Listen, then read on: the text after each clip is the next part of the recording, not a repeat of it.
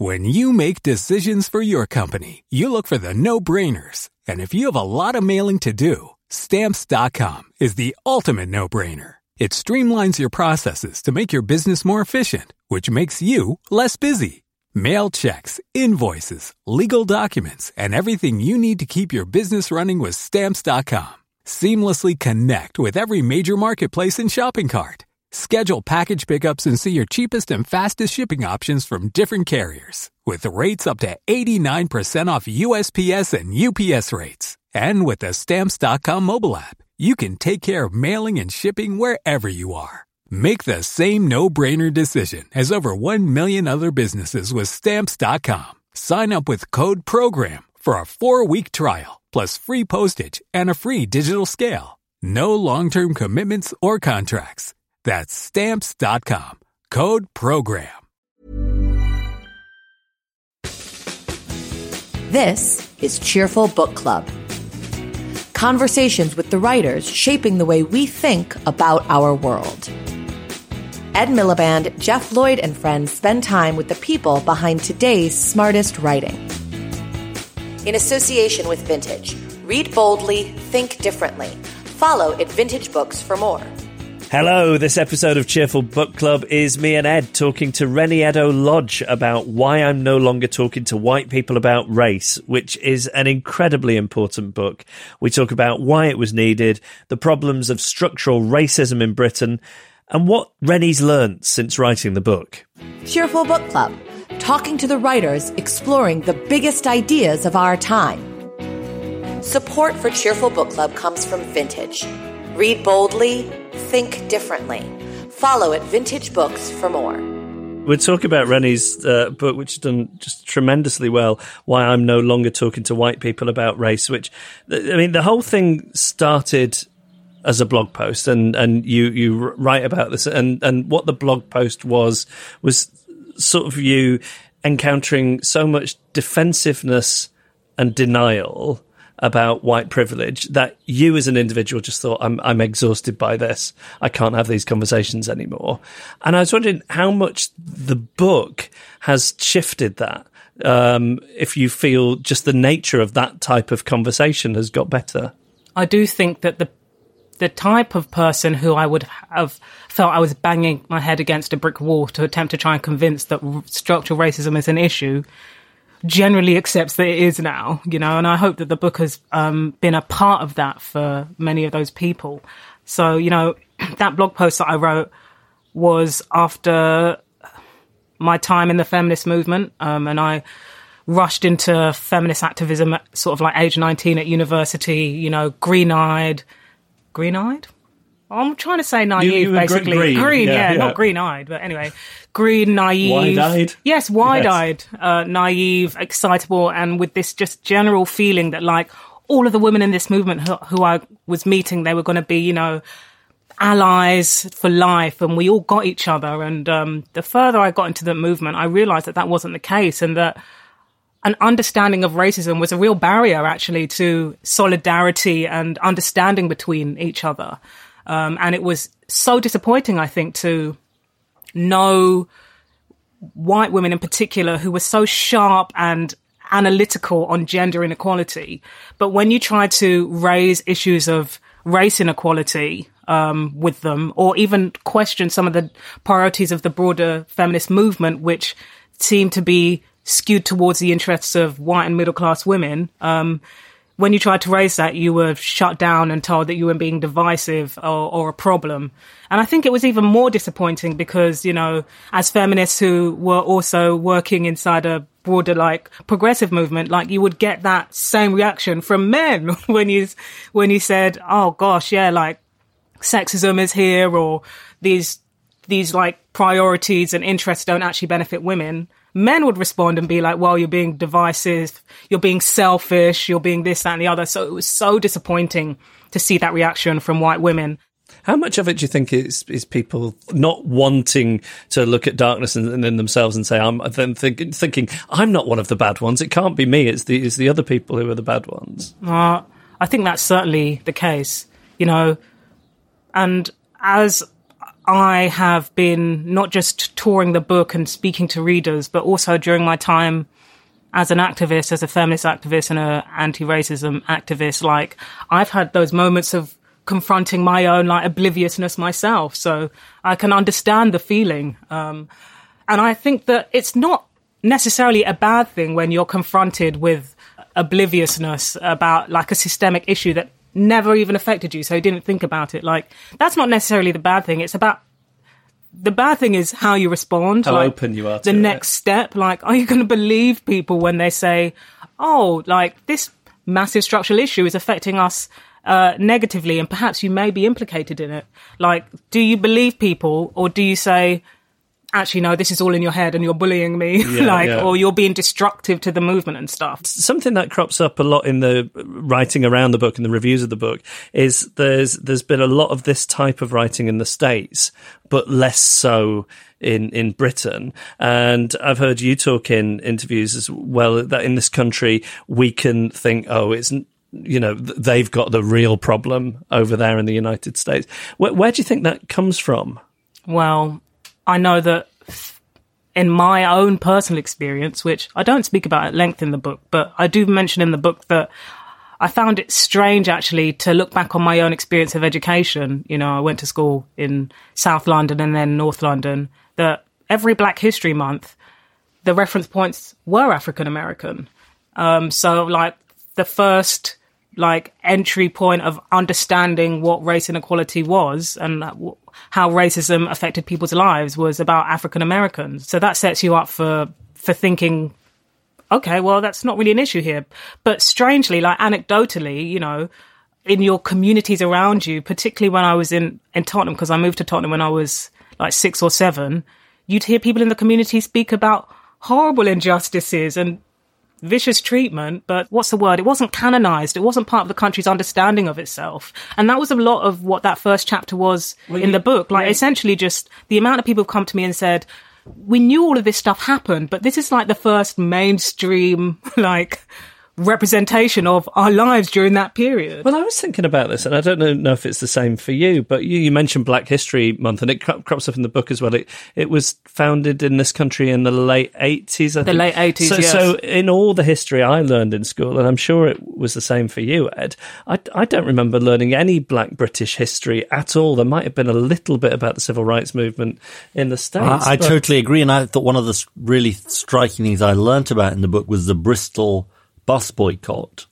I mean, we talk about Rosa Parks in school, but nobody talks about the Bristol bus boycott, do they? It's not like that's taught to people. Well, with the exception of perhaps your listeners who literally live in Bristol. Because maybe you should say what happened in the Bristol Yeah, Bow. so I'm going to try and make a long story short. A man called Paul Stevenson essentially instigated a boycott against Bristol's buses in the late 60s because there was a colour bar. Like on him driving the buses. Yes, they refused to hire him as a driver because he was black. Well, basically. not him, but another. It was a young Jamaican man. Right. So he orchestrated a boycott because and sent somebody for a job interview just to test whether or not there was a colour bar, because lots of black people in the city had applied to work on the buses and nobody ever got the job. So I think like he and some other activists called up to ask for a job interview, gave a name, and bus company was like, yeah, there's vacancies. And as soon as the man turns up for the interview, they're like, oh, actually, sorry, no, it's position's been filled. So that was their evidence. And they had a successful campaign against this colour bar. And they got loads of people on board, and all the students, obviously, but also I think like the Jamaican High Commissioner, if I can remember correctly, although it's definitely more accurate in the book because it's been a while since I wrote it. And the book, in that chapter of the book, there's a sort of whistle stop tour through Black history. It gives an example. There are so many of these stories. I was wondering what it is like to be born in a country and not see yourself reflected in the history you're learning at school. Confusing and frustrating, I think. You know, so the time when I started to really learn about what it meant to be a black person who was born in Britain was when I was at university through a module that I had to choose to take, you know, and there was less than 20 of us in the class. My lecturer is always annoyed when I don't mention him.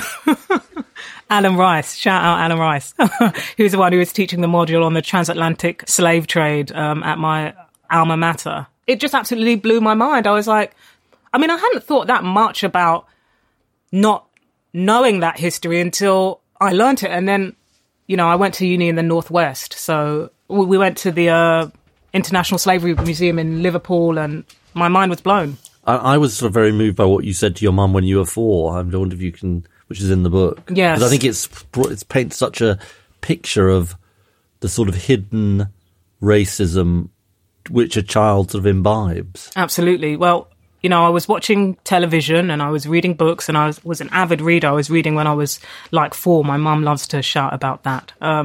And so I turned to her, having consumed all of this, or perhaps engaged with all of this culture, and said, well, when am I going to turn white? Because that's clearly like, I mean, obviously I didn't phrase it like this, but those are representations of humanity around me, and I'm a human being and I'm like everybody else. So that's clearly going to happen for me at some point, you know? And she had to let me know that no, that was not going to happen. And that was in the mid-1990s when you were 4, correct? Yeah, yeah. Like everyone. So quite recently from our point of view. But everyone you were seeing on TV as a kid, even then, you felt like if you saw somebody who looked like you, they were a baddie or they were a sassy sidekick. Yeah, but they weren't the center of the story. They weren't the person in the story from whom their eyes, like, we saw the world, you know? Yeah. So it's not like there weren't any, but they were sidelined. Did you see any positive representation? If you think back, are there examples that really stand out to you? I remember being excited by So Solid Crew in 2001. Right. I always talk about this. Well, not often, but I did a thing with the BBC recently where I was talking about it because it's like, wow, Black British people on top of the pops. Right. You know, like that was exciting to me. So yeah, there were people here and there, you know, potted about, perhaps the odd television kids TV presenter or something. I reached to America a lot. Yeah. And just white very much seemed like the neutral or the default. Yeah. There's a phrase from an African-American writer, a great, whose name escapes me, in which they say that, you know, you see yourself through the dominant culture's eyes. So, you know, you see yourself through that lens of difference. And then you end up feeling like an extra or a side character then. I don't know. I mean, when I think about how I felt during those times, I didn't feel particularly aggrieved, but I felt confused. Right. You know, I felt confused. You mentioned something that loomed very large as you were growing up, was the Stephen Lawrence case. Can you talk to me a little bit about that and the part it played, you know, in your childhood and teens? Well, you know, when he was murdered, I was essentially a toddler living around the same area of London, and when 2 of the killers were convicted, I was in my early 20s. So in terms of like reporting on that case, it spanned a lot of like the formative years of my life. The bit that affected me the most was in 2012 when 2 of those killers were convicted, and it felt to me like a release, you know, like very overdue justice was being done. And then and this is when I was aggrieved, I was incensed, like raging at the fact that post the conviction of 2 of those killers, the sort of like news discussion shifted from that to Diane Abbott's racist against white people. Can you remind people what So happened? the journey was, there was lots of discussion about that. People were tweeting. This was the early days of Twitter. And there was a discussion about the writer Bim Adewumni said, I do wish everyone would stop saying the black community, though. Diane Abbott tweeted back to her. She said, white people love playing divide and rule. We should not play their game. # tactics as old as colonialism. I'm going to read from the book now. At this point, all hell broke loose. The news agenda swiftly changed. No longer were the newspaper editorials, radio packages and TV news people discussing Stephen Lawrence, the nuances of institutional racism, or the realities and fears of growing up black in the UK. Now the news story was about racism against white people. Racism goes both ways, Abbott's detractors insisted. Writing in the Daily Telegraph, journalist Toby Young wrote, imagine the uproar if an equally prominent white Conservative MP said something similar about black people on Twitter. Even Diane's Labour Party allies were defending her, couldn't help but describe her tone as robust and combative, as if their problem was with the tone of her tweet rather than the injustice it was confronting. And while Britain's white conservatives were insisting that this was reverse racism that was as unforgivable as murdering an unarmed black teenager, Britain's white liberals were terribly concerned that Abbott's harsh phrasing might undo all of her hard work, insisting that adding the word "some" to her tweet might have softened the impact of it. So the murder of a black boy, which had taken getting on for decades to secure a conviction, all of a sudden became about whether the language a black MP was using was appropriate. Yeah, I was incensed by that. And at the time I was a student union leader, and I was sat at my desk and I couldn't concentrate. I was just fuming. And because I think that the conviction of those two men who had been walking free, just chilling, like for 20 years was so long overdue. And I really thought that it was going to provoke a conversation that I felt the country desperately needed. Do you remember anything about that at the time, Ed?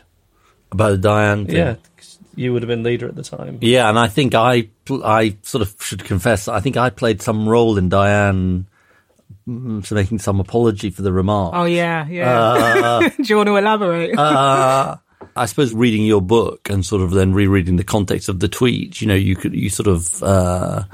it gives a different perspective. I think the problem at the time was it seemed to be stereotyping sort of white people in general. But look, I sort of understand the point that you're making, that it's a sort of, you've got to understand the context in which she was saying it and the context of the situation. Yeah, but I think also in terms of, let's say, what's worse, or like what's perhaps even more newsworthy, it felt very terrible that suddenly her tweet took up a lot of space and media attention when actually, in my opinion, something monumental had happened. And in comparison, her tweet wasn't monumental. Would I have tweeted it if I was an MP? Probably not. I would have said it around the pub table, though. I'm not going to lie.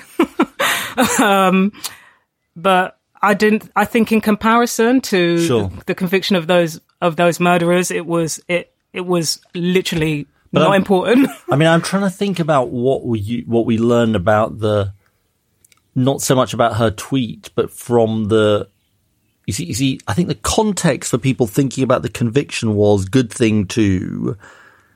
But it sort of, it kind of reminds me of what you said. It makes me think of what you said earlier, which is, I guess the perspective that your book gives is when Macpherson finds institutional racism in the police, it's almost like, I mean, it's a good thing that Macpherson happened, obviously, but it's almost like it then confines it to the police. And I suppose what struck me earlier on is the gap between people thinking, well, institutional racism is something that happens over there, not over here. Do you know what I mean? So it's almost like the Stephen Lawrence thing was sort of uncontroversial, that it was good they were convicted, the police had been racist and all that, or relatively uncontroversial. But I suppose what you're saying is it should have provoked a broader discussion about not just sort of racism in the police, but racism everywhere. I want to move on to something you talk about. So I do think, people will grasp the idea of white privilege, but what you do in the book so well is spell out how that can affect a life. And you give an example of a black boy going through life. I wondered if you could sort of talk us through some of the obstacles that are faced that maybe people wouldn't sort of automatically be aware of. Okay, so that part of the book where, I come up with the idea of a hypothetical black boy, it was informed actually by my time working at the Runnymede Trust, because, you're working at a race equality think tank, you're exposed to all this data all the time coming out from all sorts of different organisations that speaks to just drastic inequalities along racial lines in institutions that we expect to treat us fairly. And you follow it from sort of cradle to grave, really. I do indeed, yeah. And some of that data is going to be old now, Some of it was old when I was writing the book, and I'm sure some of it's been refreshed at this point. So if there's ever a new edition of the book, I'll go off and do some updating. But you know what I found, when compiling this data was that, in the school system. So something that really stuck out to me, and I can't remember the date of of this report, but it was that in year 6, so, you know, when the kids are doing their SATs, age 11, black children were routinely undermarked by their own teachers. And that was something that was remedied by anonymous marking. So when the papers are then sent off and the people are divorced from knowing who the students are, the marks would go up, but their own teachers, people there with day in, day out, would sort of mark them down. I found in university, you know, the attainment gaps widely known now, that black students in particular were far less likely to get, you know, the highest marks in university compared to their white counterparts. And for me, I think one of the more galling things, because, you know, for a very long time before I was a jobbing journalist, I was a job seeker and I was never successful at it, was so the Department of Work and Pensions, 2009, they did this big survey. And like I say, it's old, it's 10 years ago now, but I don't think anything's been done at the same scale.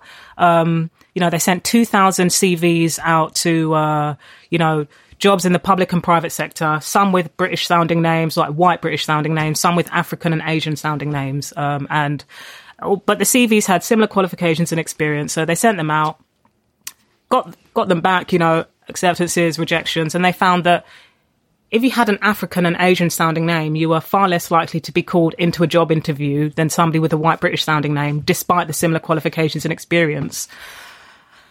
So, you know, what I tried to do with some of that data was really be like, wow, disadvantage in schooling, like disadvantage in higher education, disadvantage when you're trying to apply for a job. And then later in the book, I speak about, I think, some research from the Trades Unions Congress that shows like literal pay inequality between white British people and people who are not white, yet British, despite the higher qualifications. And for me, I think the point that I was trying to make when I was pulling that data together was that I actually don't think the teachers who are undermarking black children, like, I don't think that they're fully paid up members of the BNP or, you know, whatever the far right party is today. I don't think that they think themselves as racist. I don't think that the people who are going through CVs, you know, in HR and the private and public sector, they're not saying I'm racist and proud. Yet the bias persists, right?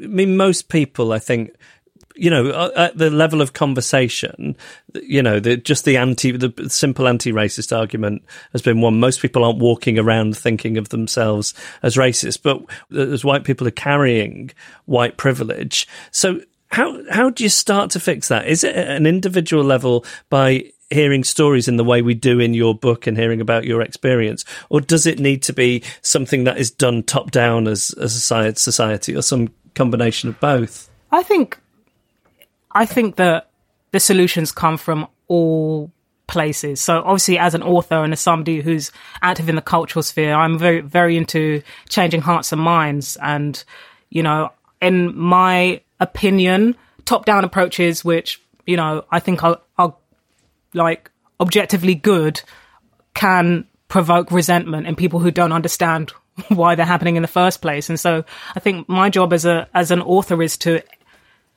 win hearts and minds, so that when that top-down work, like, for example, positive discrimination happens, people are like, well, I'm on board with that because I understand the point of it, you know? Because it's something you've come around, as a teenager, it was something that you were unconvinced of, and it's something you've come around to as you got older. I mean, but when I was a teenager, like, I take into account my background, you know, I grew up in Tottenham.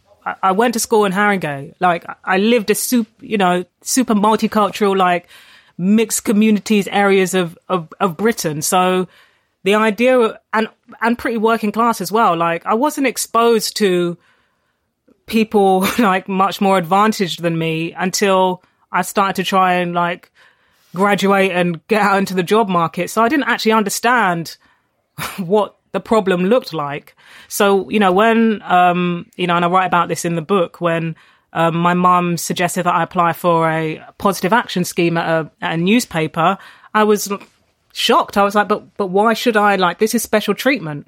That's until I got to the offices and I was like, oh, okay. This is not like the environment that I'm going to school in, or the streets that I'm walking in Tottenham, this is a very different environment indeed. And I realised what the point of it was. There's some, just to come back to something you mentioned there, you write later in the book about intersectionality and gender and class. How do you think that sort of plays into this wider conversation? I think that I tried my absolute hardest in the book to really demonstrate how. So, for example, when we're talking about racism, well, the majority of black people in this country are working class. So it's not just a isolated conversation to wealth inequality. Do you know what I mean? Like, when I think about who comes to my house to deliver me Uber Eats, or who's picking me up in an Uber, or delivering me food on Deliveroo or a pizza or something, like, it's people who, like, I lived around when I was living in Tottenham, and to some extent where I live now. So, and those issues of things like, the gig economy and, 0-hour contracts, to me, that seems very much tied into, like, broader issues to do with, like, wealth inequality, racism, precarious work, all of that stuff. And I feel I tried my hardest in the book to demonstrate that, but I think in the broader public conversation, these things aren't always linked together.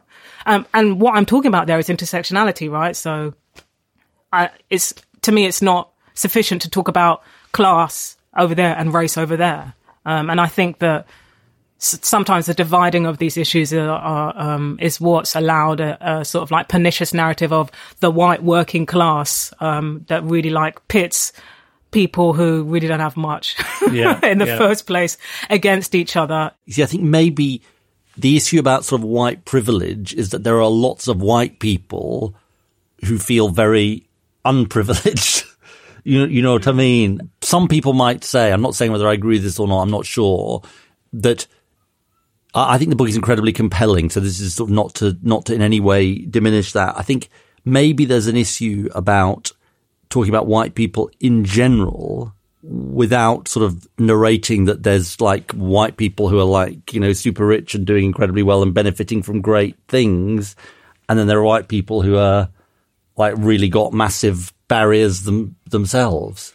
Which is where the intersectionality comes in. Yeah. But then that's a separate thing to some of the other stuff you write about just sort of walking round and feeling other or being other. Yes. Well, those white people who had nothing, I grew up next door to them, or in the council flat that I spent, like, the first 6 years of my life in. Like, I grew up next door to them and felt a strong affinity until the far right came in and said to people like, I can remember when I was like 6 years old, my best friend was this little white boy called Callum, and we went around everywhere in South London. And the far right came in and they told people like Callum and his mum that they had more of a right to the resources of this country than me and my mum because they were white. Or worse, that their problems were being caused by people like you and you know what I mean? Indeed, and we were both two kids with single mums, growing up in South London. So for me, I actually don't think that the work that I'm doing is trying to negate the hardship that he and his mum were dealing with, but rather to illuminate that. And objectively, like, I don't know how Callum's doing now, but me personally, I'm doing well. Like, my book's done well. Like, I've moved class. Like, I'm living a comfortable life. And that's something that I continue to, like, attempt to recognize. And I don't wish to advance a narrative of I'm struggling simply because I'm black. Like, yes, everyday racism still happens to me. But frankly, like, I'm fine. There's a really good interview in the book. One of the bits that stood out for me was an interview with a mixed race girl, which kind of speaks to this, I think, doesn't it? Yeah. But, I mean, what I was saying is white privilege is an advantage. It doesn't negate, like, class discrimination. It doesn't negate gender discrimination, but rather it's the gross racial disparities in things like, that DWP, like, study that I speak of, means that there are still some discriminations and stereotypes that are putting barriers in the face of people who frankly don't deserve it for largely arbitrary reasons that have everything to do with a sense of of systemic racism. And that's not me saying that white people who are working class don't deal with class discrimination. You deal with this a bit in the book, and maybe it's a sort of slightly stupid question, but what do you think white people should be doing? Well, I think that, and like I say, it's been 2 years since the book came out, so I've had a lot of time to reflect. And something that a conclusion that I've drawn is that the book is it's an analysis, and it exists to be applied, right? For me, anti-racism is something that needs to be applied in whatever sphere or field that you're in. So just like an analysis of gender discrimination, once you have the tools to make it, then you can start to see in your own life, in your own spheres of influence, I see what that is. And I think that I can change that situation, How? I don't wish to say, but really what I wanted the book to do, and, I even say towards the end of the preface, I hope you use this as a tool, was to essentially provide people with the tools to make that analysis.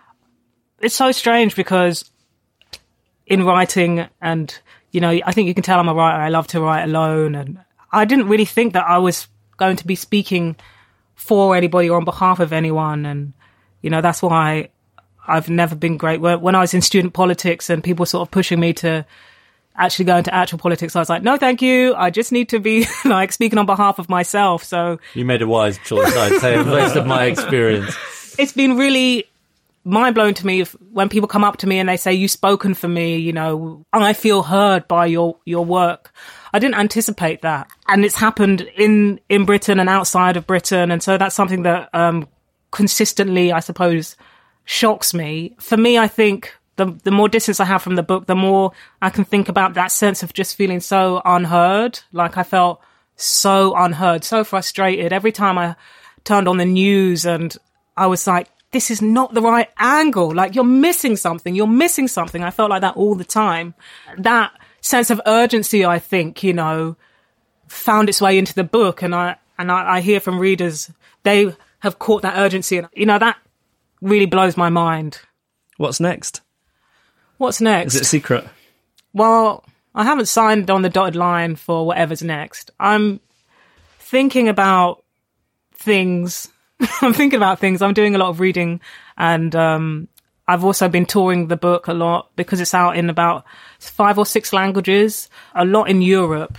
I've been blown away by the people who've reached out to me from around the world and said this same power structure, this same system of domination is prevalent in my country, and that's given me a sense of perspective. It's made me feel a sense of affinity and I suppose a shared experience with people who are navigating the similar structures, because colonialism, really was a global project. I've just done so much learning since the book came out, and I feel I'm a better person for it. It's made me, the sense of perspective it's given me has been incredible, and I think whatever comes next, whether that be a book, I suppose if people want a book from me, it's going to be informed by that. I've also sort of come away with a sense of solidified understanding of the point of this book, and I think everybody who's read that opening blog post can feel the sense of despair and pessimism that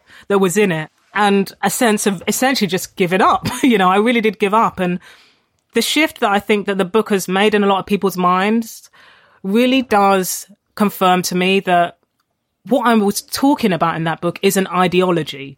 Much like Noam Chomsky talks about capitalism, and he speaks about the ideology, and he wants you to see what it looks like. And reading some of his work made me think, oh God, okay, I never really thought about it like that.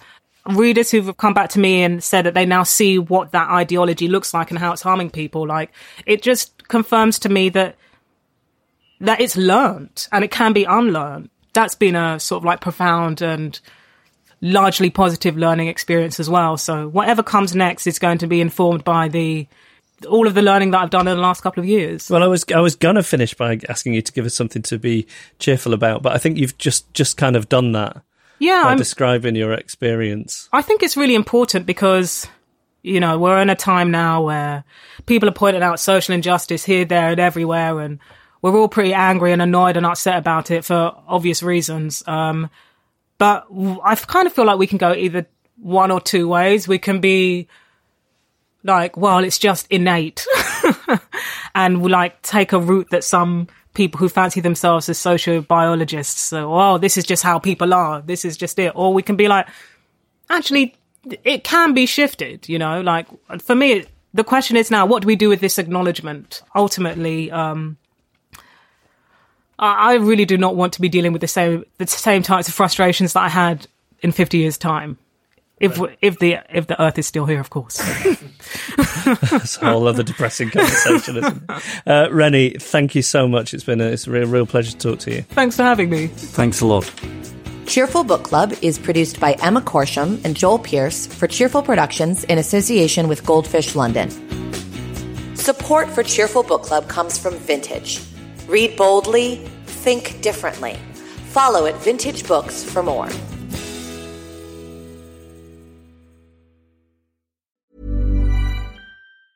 It's that time of the year.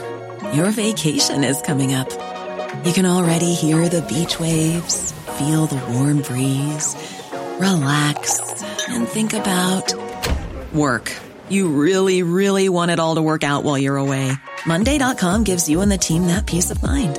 When all work is on one platform and everyone's in sync, things just flow. Wherever you are, tap the banner to go to Monday.com. When you make decisions for your company, you look for the no-brainers. If you have a lot of mailing to do, Stamps.com is the ultimate no-brainer. Use the Stamps.com mobile app to mail everything you need to keep your business running with up to 89% off USPS and UPS. Make the same no-brainer decision as over 1 million other businesses with Stamps.com. Use code PROGRAM for a special offer. That's Stamps.com, code PROGRAM. Even when we're on a budget, we still deserve nice things. Quince is a place to scoop up stunning high-end goods for 50 to 80% less than similar brands. They have buttery soft cashmere sweaters starting at $50, luxurious Italian leather bags, and so much more. Plus, Quince only works with factories that use safe, ethical, and responsible manufacturing. Get the high-end goods you'll love without the high price tag with Quince. Go to quince.com/style for free shipping and 365-day returns.